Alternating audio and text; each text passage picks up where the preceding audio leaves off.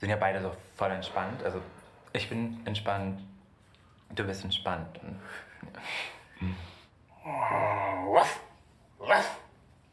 Was ist da? Also wo guckst du gerade hin? Was meinst du? Ich guck dich an. Ich fühl mich wavy.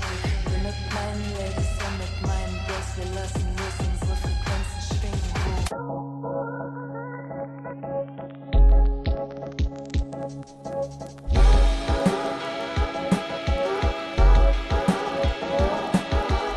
Hey, it's Nadine, and welcome back to In Her Lens and the In Conversation Hundefreund special.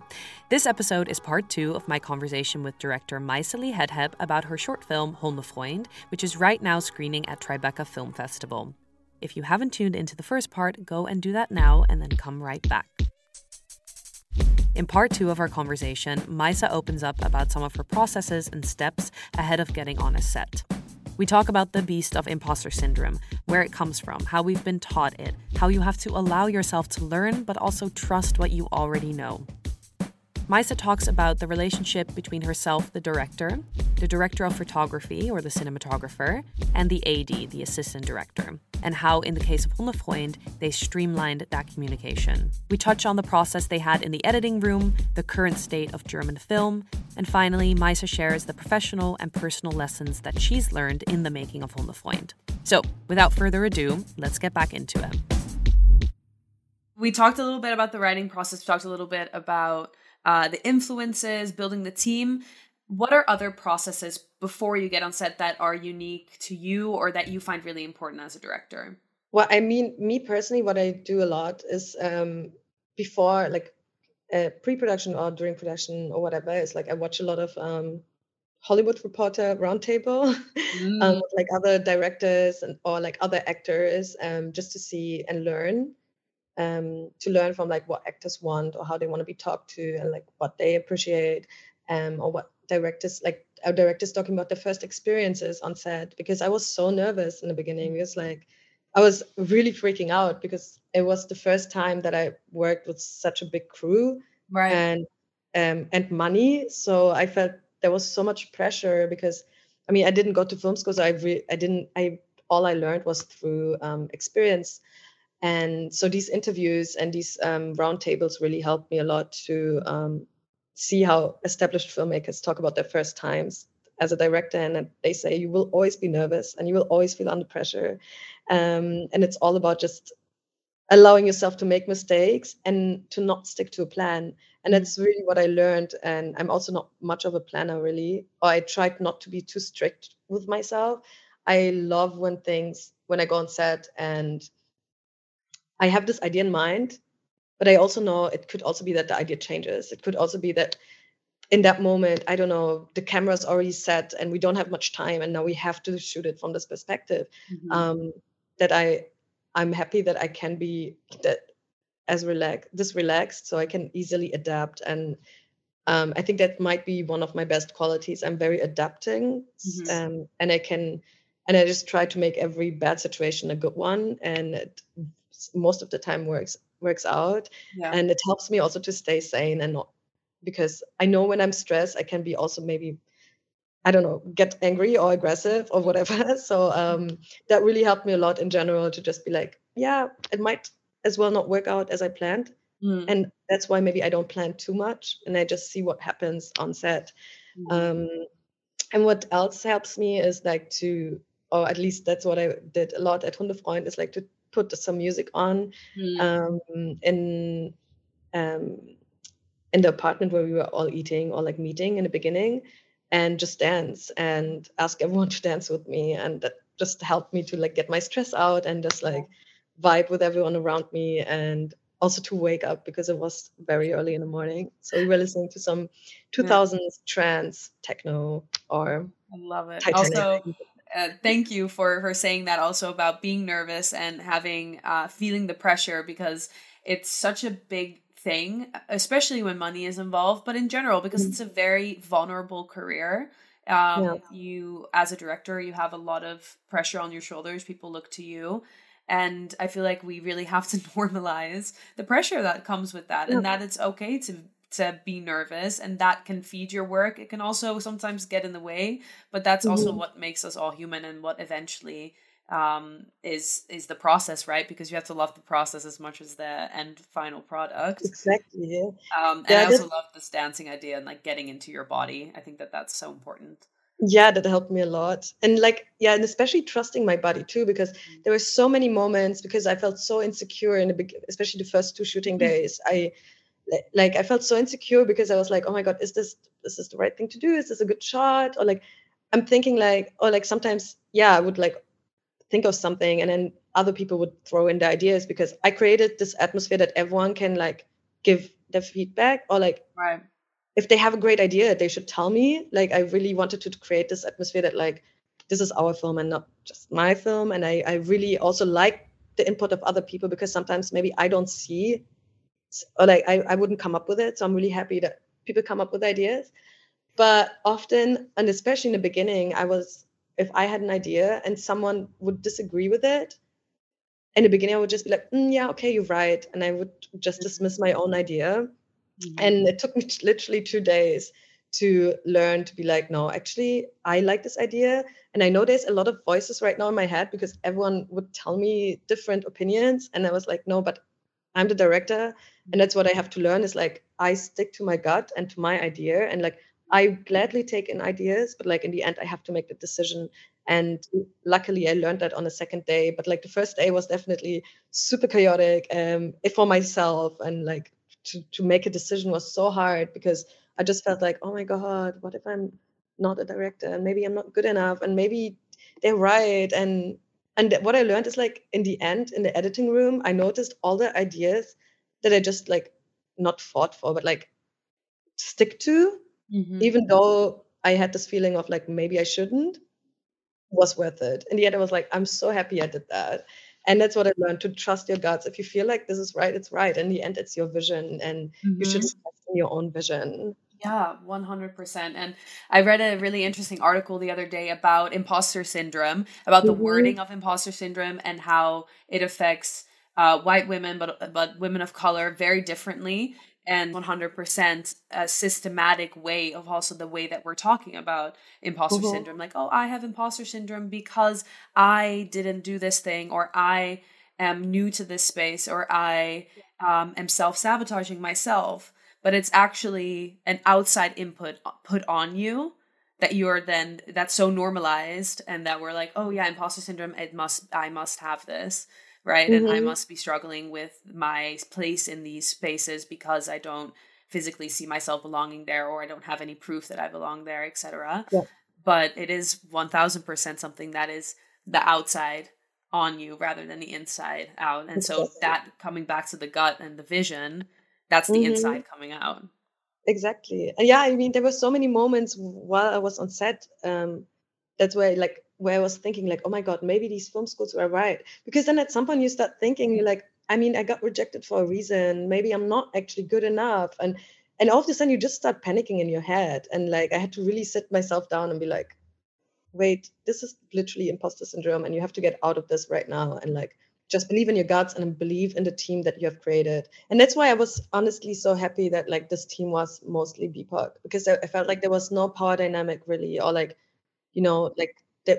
I mean, there's always some kind of power dynamic, but like I always feel like if I'm on set with just mostly white and especially male, I like that's when my imposter syndrome is completely acting up. But I was really happy that I felt like most in our team had the same feeling. And we oftentimes would sit at lunch and everyone is like, oh my God, am I doing it right? Oh my God. I don't know if I'm like, everyone was like talking about the insecurities, which made everyone feel more comfortable and Yeah. confident in the end. That's really such a testament to who you are as a director and creating that safe space. Apart from that kind of conversation, you also had an intimacy coordinator. Can you talk a little Mhm. bit about your relationship with Carmen, who is also the AD, and Mhm. how you worked on keeping it a safe space? Yeah, I mean, Carmen is just like such a beautiful person. I feel like everyone who meets Carmen just immediately feels comfortable because she just um, creates this kind of room where, yeah, you feel safe in a way. And she was really good at like at the intimacy coordination with Till and Lamine, and she really took her time to make sure that everyone is comfortable, and like playing some kind of games. I think it's called. I don't know if it's a game, but like exercises, exactly, some trust exercises, to make them feel comfortable, and also to make me feel comfortable asking for certain things during the sex scene specifically. Um, and Carmen was, yeah, in the end, Carmen was more like not only an intimacy coordinator and first AD, but she was kind of like a person that most people could go to when something was, lacking, or when people didn't feel comfortable. Like she was kind of like um, the big sister who you would go to feel comfortable in a way. Because also in the beginning, Carmen was supposed to be our gaffer, or like she applied for the role as a gaffer. And I remember the interview because when she talked about gaffing, it wasn't so passionate. Like she just talked about it like it's an interview, but like, and then we were like, oh, but you also did first AD before, and I'm so happy we did that because Carmen did an amazing job, because she's a filmmaker herself, and she's such a great organizer. Yeah, so I'm really happy we got her, and I'm happy we then found Richard, who just came for the interview after, and he was passionate about gaffing. He could not stop talking about lights. What advices do you have for other directors in the communication between you and the AD, and the AD and the DOP? Because I feel like that's like a communication that happens on set that is very unique and very important because it is the creation of the image. What advice do you have to give about that? Yeah, I think to meet together more often, like the three of you, because we had like some challenges in the first 2 days, or especially the first day, because we did not know who communicates with who, but we knew that, like, for instance, I would communicate something to the DOP and then forget to talk about it to Carmen, and then Carmen would go to the DOP and be like, hey, but this was not as planned. And then, so I mean, like, I feel like it was kind of like sometimes you didn't know or at least I did not know how to structure our communication. And I felt like we should definitely, and that's what we then did for the next few days. We sat together every morning before we started shooting, and we were like, okay, so this is what we're going to change. And if you have questions, you talk to her directly. She does talk to me, and to just create like this kind of communication triangle. And so my advice would be to sit with the DOP and the AD together before every shooting day, and also just during the not storyboarding, the shot listing.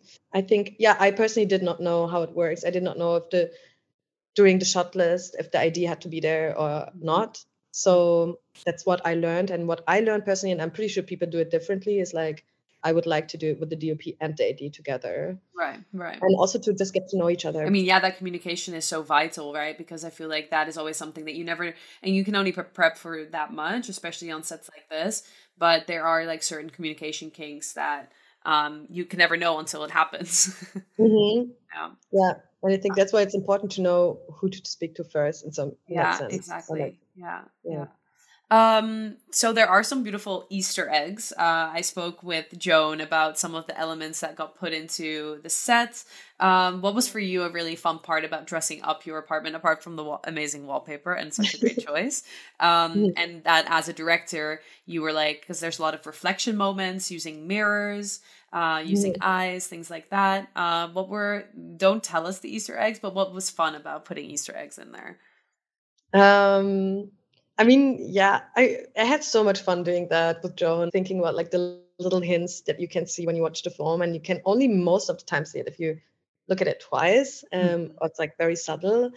Yeah, so like, I mean, there's like one main reference that I'm not gonna name because I hopefully like people notice. The film had a lot of Easter eggs, like also in terms of film references in general, and then film references that reference our film and our dialogues in a way. And that was a lot of fun because I feel like you can only really notice it if you look at the film twice. And I'm not sure if a lot of people that saw it already noticed. I actually should ask.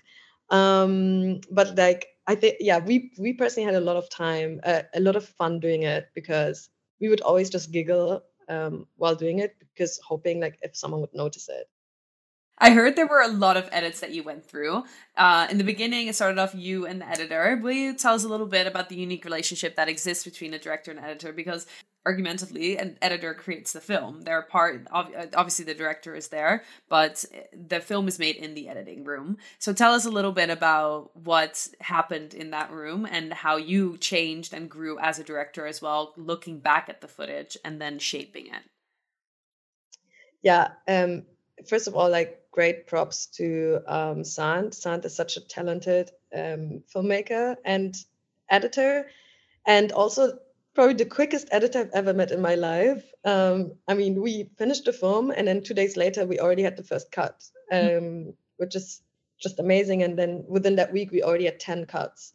So the editing process was definitely intense. I mean, not only sitting in a room for like 10 hours, but also because you have to be so detail oriented. And I'm so happy Sant is detail oriented and saw things that sometimes I wouldn't see. And that's why I think it's so important to be with two people or sometimes even more people in the room, or at least towards the end. So we started with just me and Sant. And then towards the end, Silas joined to like give feedback to the version that they saw. And I would say Sant definitely made the film. Like, I was surprised because in my head, the film looked sometimes a bit different, or in the beginning, it looked completely different. And then when Sant put it together, I was really happy about the narrative that was then created. Because I also felt like we both had different different ideas of the film in the beginning. Because for Sant, sometimes the film was too fast. It was too fast paced, and I liked it fast paced, and they liked it more slower. So I really liked, because Sant is a director too, so that was like really funny, and there was definitely a moment where we were like, okay, how can we find the middle? And again, like, I also had to, be consequent in what I see, and in the end, that really worked out. And like, I would propose things to Sant that maybe Sant didn't agree with, and then they would actually be happy about it towards the end, and the other way around. Sometimes Sant would really push for something and I was like, I don't see it, and then in the end I saw it. So I was really happy that we both trusted each other's guts and our own, and that we found like a middle ground, and then to also get a third perspective of like Silas, and also towards the end Lamine. It was definitely a fun and a long process, but yeah, I had a lot of time there. Independent filmmaking, you have an idea, you talk about it, you figure it out, you write a story, you write a script, you shoot it, it comes to a screen, you're in the edit room, then it screens, then you're in interviews like this one right here. What are you noticing for yourself as an artist and as a director that's coming up? And how are you navigating this both personal journey and professional journey? I mean, I think the biggest takeaway from that was to listen to my instincts more and trust my guts and go with it. And it's okay to say no. Like, people won't hate you after that. That's definitely my biggest takeaway. And again, also how important, film, because sometimes I think it's kind of unfair how much the director is always put on a spotlight in many movies. Because the film everyone knows the film would be nothing without the crew. But like, I feel like the directing is it is an important job, but I feel like there's so many, like the DOP, the editor, they play such a more important role in the whole filmmaking process, and don't get credited enough and don't get acknowledged enough in the film industry. That's definitely something I noticed, not with this project, but just in general. What I noticed, like, emotionally, for sure, is that I became more confident that I am a good filmmaker, because the whole time I didn't have a lot of chances to prove that I am. I always knew all I want to do and all I can do is film, but I never had that much, and no one put that much trust in me to give me that money to actually prove to someone that I am a good filmmaker. So this really helped with my confidence a lot. And I feel like it's helping me, like, kind of open doors for me. I definitely realized that I'm not an intellectual. I'm an entertainer, because sometimes I just like things because I like them and because I think they're stunning, and I don't have a deeper meaning for that. And what I notice a lot is like sometimes people just ask you questions like, why did you, I don't know, choose this shot in that angle, and why did you choose this lens, whatever. And all I can say is like, because I loved it and it looked great, and and maybe it reminded me of something, or this shot just like gives me like referencing another film that I really like and that fits to the story. But I don't have a metaphorical meaning for everything. I do have it for something, but I never will be the filmmaker who's gonna give like a really deep and philosophical answer to every little question. And that's okay, because I think sometimes the film industry can be so pretentious, and sometimes I feel like people just say things to sound smart, and and they don't actually, yeah, I don't know. And it's great for them. Maybe I'm just jealous because I can't talk so well. And I'm definitely learning also how to speak, because now I'm noticing like I'm doing interviews and my head is just so chaotic that I just sometimes lose my thought. And another thing I noticed is that because I have ADHD, so I'm really bad at concentrating in general. So it takes me really long to finish a script, or even finish a script, or to just sit down and do something. But when it comes to filmmaking, and especially being on set, that's the only time I feel like my brain is actually functioning like a normal person. All of a sudden, all the little brain pieces are on alert and all of them are working. And I felt like that's how probably every normal person feels on a day to day. But for me, I just become this different person. I just become like, I have no ADHD anymore. And that's why I know it's like, that's my passion. And that's why all my brain cells are activated at that point. And that's why I know that there's just nothing else I really want to do and can do. And there was always the question if I want to go back on medication as well. But now I know, and it proved me that I don't want to be on medication, because I don't actually need medication if I'm just doing what I love, and if I'm and in the environment that feeds how exactly you work. Right. Exactly. Yeah. And that's what I heard a lot from people on set, that they were like, wow, you're so different when you're on set. I was like, I know, because I'm finally normal.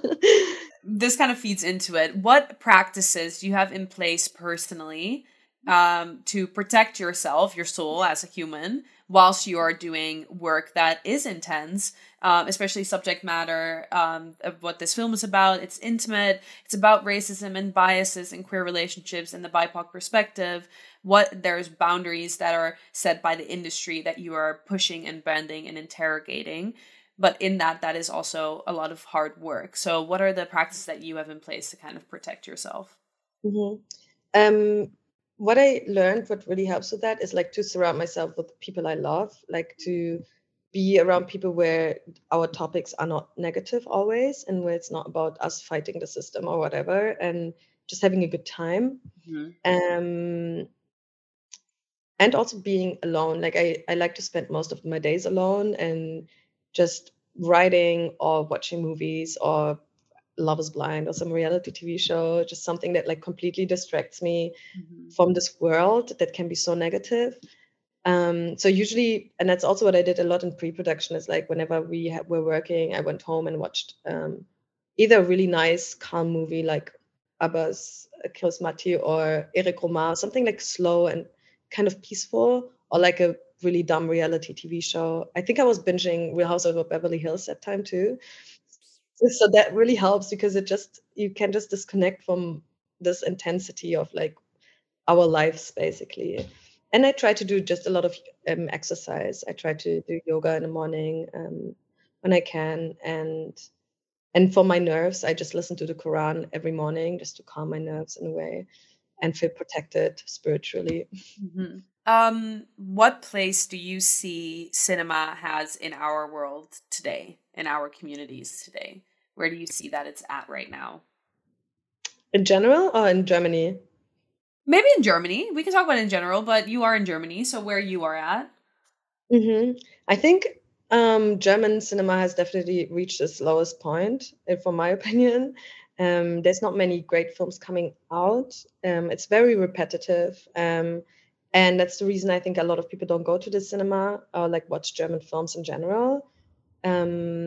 But also, I think we are on the brink of like a cultural revolution in some way, because I see filmmakers, like I mean, there's like one film or two films that came out last year, one by a Black director and one by another director of color, that were really huge and that were apparent. I haven't seen both of them yet, but I see that like there's feature films of this caliber being produced.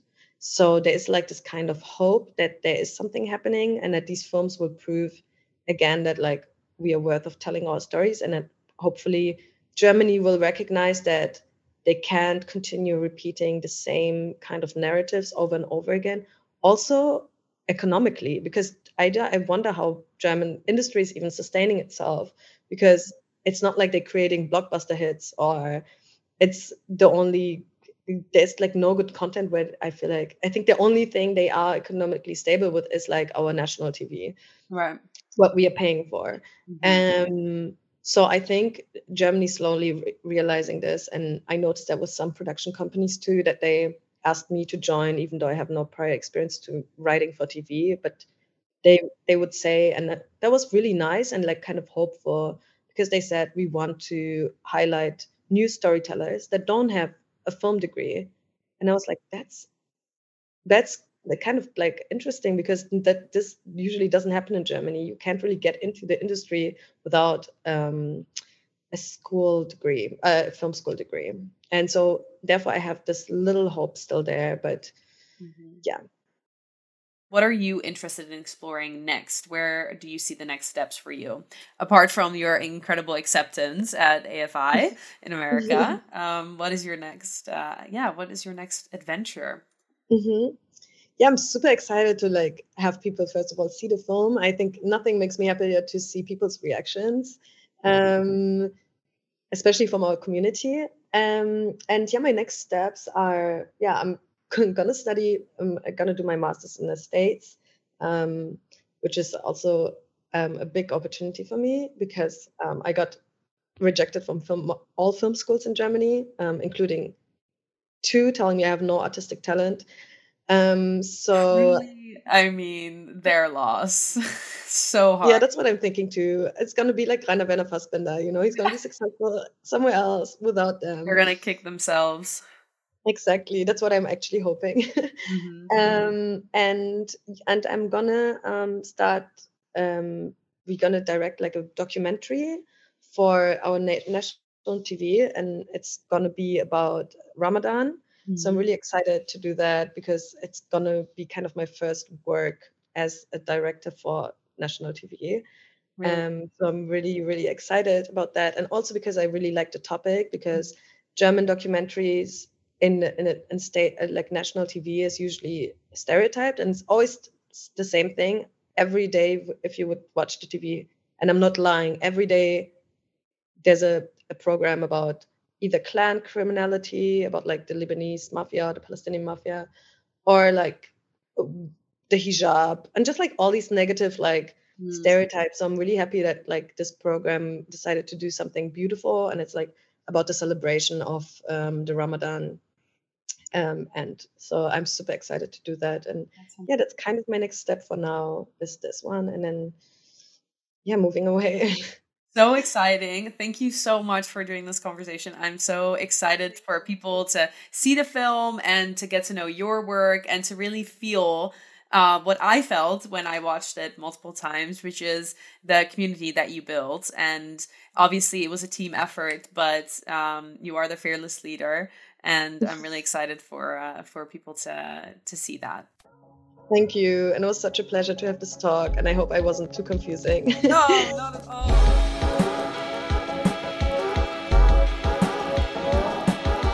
A very big thank you to Maisa for making the time and hopping onto Zoom with me. I hope that you've enjoyed this episode as much as we enjoyed making it. Hundefreund is currently screening at Tribeca. Maisa and the film's co-producers, Silas and Lamin, are attending the screenings as well. As I mentioned last episode, Maisa is fundraising for her attendance at NYU, as she'll officially be a fellow there come September. I would like to ask you, please go visit her GoFundMe. I linked it for your ease in the episode notes, and to donate. I know that I am very much looking forward to the vibrant work she will create overseas. In Conversation Hundefreund is a special right here on In Her Lens. I'll be back next Wednesday with the German short film's creator Silas Naidu and its writer and star Lamin Leroy Jibba to talk about the writing, funding and producing of this film, as well as how Lamin juggled the hats of producer, screenwriter and lead actor. So you don't want to miss it. I'm grateful that you joined us. See you next week. Cheers. Bye.